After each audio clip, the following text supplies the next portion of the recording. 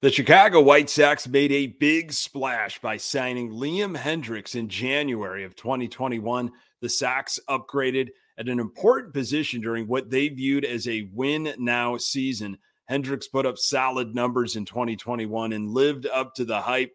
He has continued to be a force both on and off the field this past season, as he also emerged as a vocal team leader. Hendriks did not mince words when it came to the White Sox shortcomings in 2022. Can he get healthy for a critical upcoming season? You are Locked On White Sox, your daily Chicago White Sox podcast. Part of the Locked On Podcast Network, your team every day.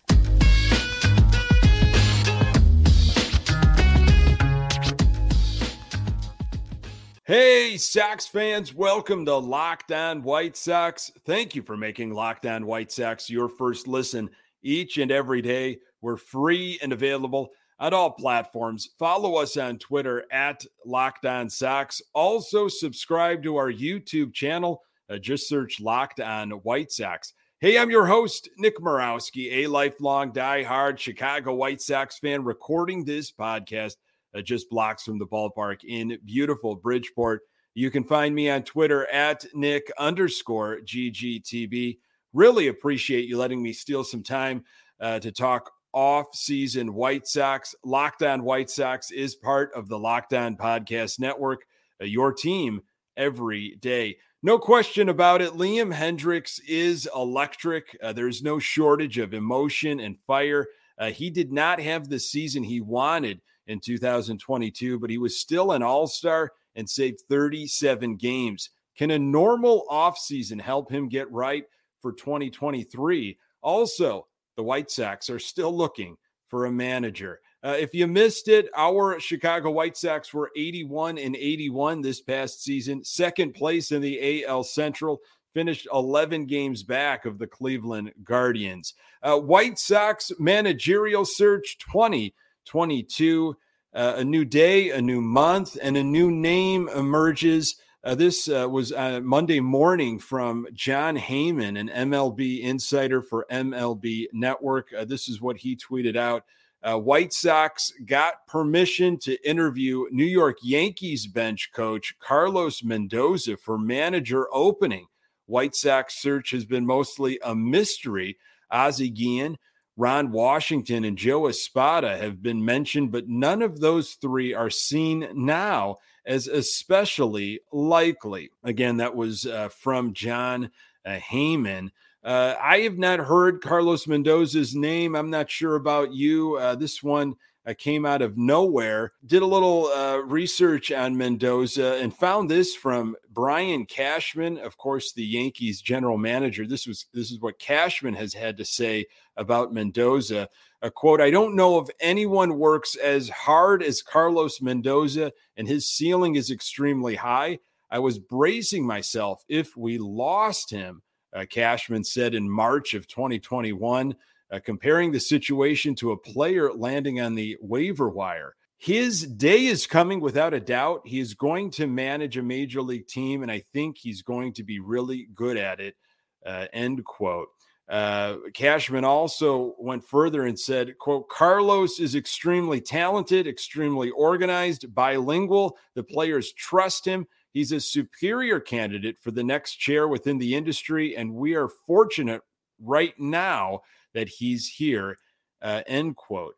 Carlos Mendoza recently wrapped up his third season as New York's bench coach, his 14th year working with the Yankees organization.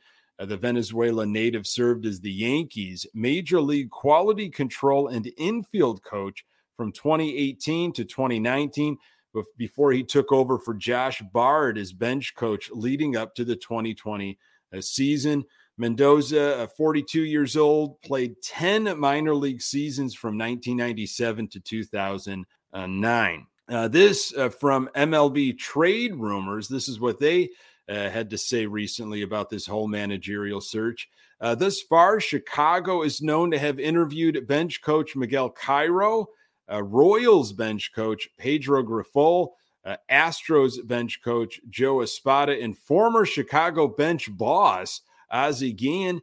They've also been tied to Braves third base coach Ron Washington, although it isn't known if the sides officially sat down at any point.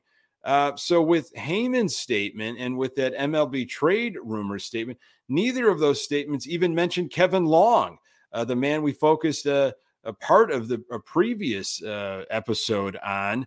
So who knows at this point? Who knows what is really true? It seems odd to finally request an interview with Mendoza now. The New York Yankees have been eliminated for a while now. Sox could have talked to Mendoza a few weeks ago, and maybe they did. Maybe the interview is just now being leaked. Perhaps Heyman's line about the White Sox got permission is truly a thing of the past. Is Pedro Grifol still in the running? You're still hearing his name a little bit. It's kind of odd, though, that the Kansas City Royals did not hire their bench coach and went outside the organization to hire a different bench coach. Maybe the White Sox are really just waiting until the World Series is over to make their announcement. Who knows? I feel like every day there's a new name or a new path to follow. Some more stuff from Scott Merkin. This was per his latest newsletter regarding the managerial search. This is what he had to say. It won't be Houston's bench coach, Joe Espada. It might be Pedro Grifol. It might be Kevin Long. It might be Ozzie Guillen, who hasn't managed in a major league dugout since 2012. But reboots seem to be popular in the entertainment industry, so why not in Chicago? I stress for what seems like the fourth or fifth time how this hire most importantly requires a team focus and the ability to work collaboratively with the front office, the coaching staff, and everyone else involved. More from Merkin when he asks the question, is 2023 a must-win season? He says there's no doubt every season is a must-win for a team with the talent possessed by the White Sox. But coming off two playoff wins during the 2020 and 2021 seasons and missing out on the postseason in 2022 at a disappointing 81-81, the White Sox need to open this competitive window wide following the rebuild. That's Merkin from his latest newsletter. So the more I think I know what's going on, the more confused I get. I don't know about you. It sure seems like the White Sox are truly doing an exhaustive managerial search, or they are just wanting us to believe that they are. For all we know, the manager was picked a long time ago, and all these rumors about different candidates and interviews is simply window dressing. I do agree with Scott Merkin, though. Time is of the essence, and this competitive window must be taken advantage of now.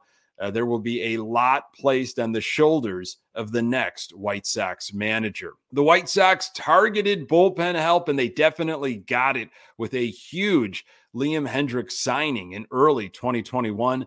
I'm going to tell you why his signing was such a major boost. More on that in a moment. BetOnline.net is your number one source for betting football and the start of the new basketball season. Find all the latest player developments, team matchups, news, podcasts, and in-depth analysis on every game. And as always, BetOnline remains your continued source for all your sports wagering information with live betting and up-to-the-minute scores for every sport out there. The fastest and easiest way to check in on all your favorite games and events, including MLB, MMA, boxing, and golf. Head to the website today or use your mobile device to learn more. Bet online, where the game starts.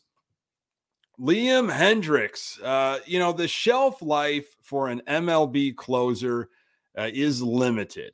Recreating the magic year after year is difficult. You almost need to constantly be reinventing your arsenal because staying ahead of your competition is paramount. Leveling out is just as bad as a regression. Closers, though, are a different breed. And when you can find a closer that you can rely on, he's worth every penny. The White Sox look to address their closer role during the 2020 offseason and went after the biggest name on the market. Liam Hendriks signed with the White Sox in mid-January of 2021. That was a huge deal. Tons of excitement with that signing. Here were the terms. Hendricks received a $1 million signing bonus, $11 million in 2021, $13 million in 2022. He's set to receive $14 million in 2023, and then the $15 million option / buyout for 2024. The option will automatically vest if Hendricks is traded. So during the rebuild, the White Sox, of course, had no need for a high-priced closer. If there was an effective arm that emerged out of spring training and proved his worth, the Sox had another asset to flip for prospects. During that 60-game season of 2020, the White Sox peeled off that rebuild label and made the playoffs for the first time since 2008. Despite winning the first game of that best of 3 series, the Sox lost to the Oakland Athletics, but got an up-close and personal look at closer Liam Hendricks. After bringing Tony La Russa in late October of 2020, the Sox seemed to prioritize the bullpen. La Russa had quite the history, of course, with managing a bullpen, especially the role of a closer. So it was no surprise that the White Sox wanted to get better at that position in 2021. The rebuild was over and the competitive window was cracked open. The Sox targeted the best closer on the market and were able to acquire him. The Hendricks signing was a very big deal. In 2020, Hendricks won the Mariano Rivera AL Reliever of the Year. And in 2021, his first year with the White Sox, he won the award again. Hendricks can definitely give up the long ball and sometimes relies too heavily on a straight fastball. But Liam Hendricks was extremely effective in 2021. He appeared in 69 games and pitched 71 innings, had 113 strikeouts, and led the AL with 38 saves. Forget the numbers for a second and just think about how exciting Liam Hendricks is on the mound. The raw emotion after every strikeout, especially if the game ends, that's must-see TV. Hendricks has not shied away from being vocal about what's happening with the White Sox. There were no shortage of sound bites and quotes from Hendricks about this past season.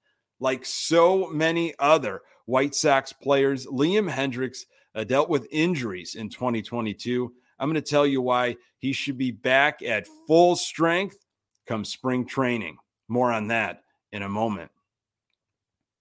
Liam Hendricks had another all-star season in 2022, and his numbers were a little off, but he still had 37 saves for an underperforming White Sox team.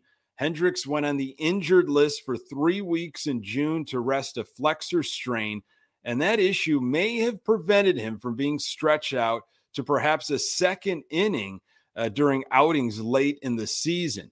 In a September article by James Fegan of The Athletic, Hendricks said this, quote, "It's not quite capable of being able to sit down and go back out right now. It's unfortunate because that's what I pride myself on. I know that was one of the biggest selling points when I came here was the fact that I could go multiple innings. I could give it as much as I could, go multiple innings, and be available the next day. It's unfortunately not kind of where we're at right now. This year has been a tough year physically for me," end quote. So from what Hendricks has said, it seems like a regular offseason to rehab is something he's looking forward to. It's not that Hendricks ran out of gas. It's that he battled injury and was not able to be the type of reliever that he prided himself on.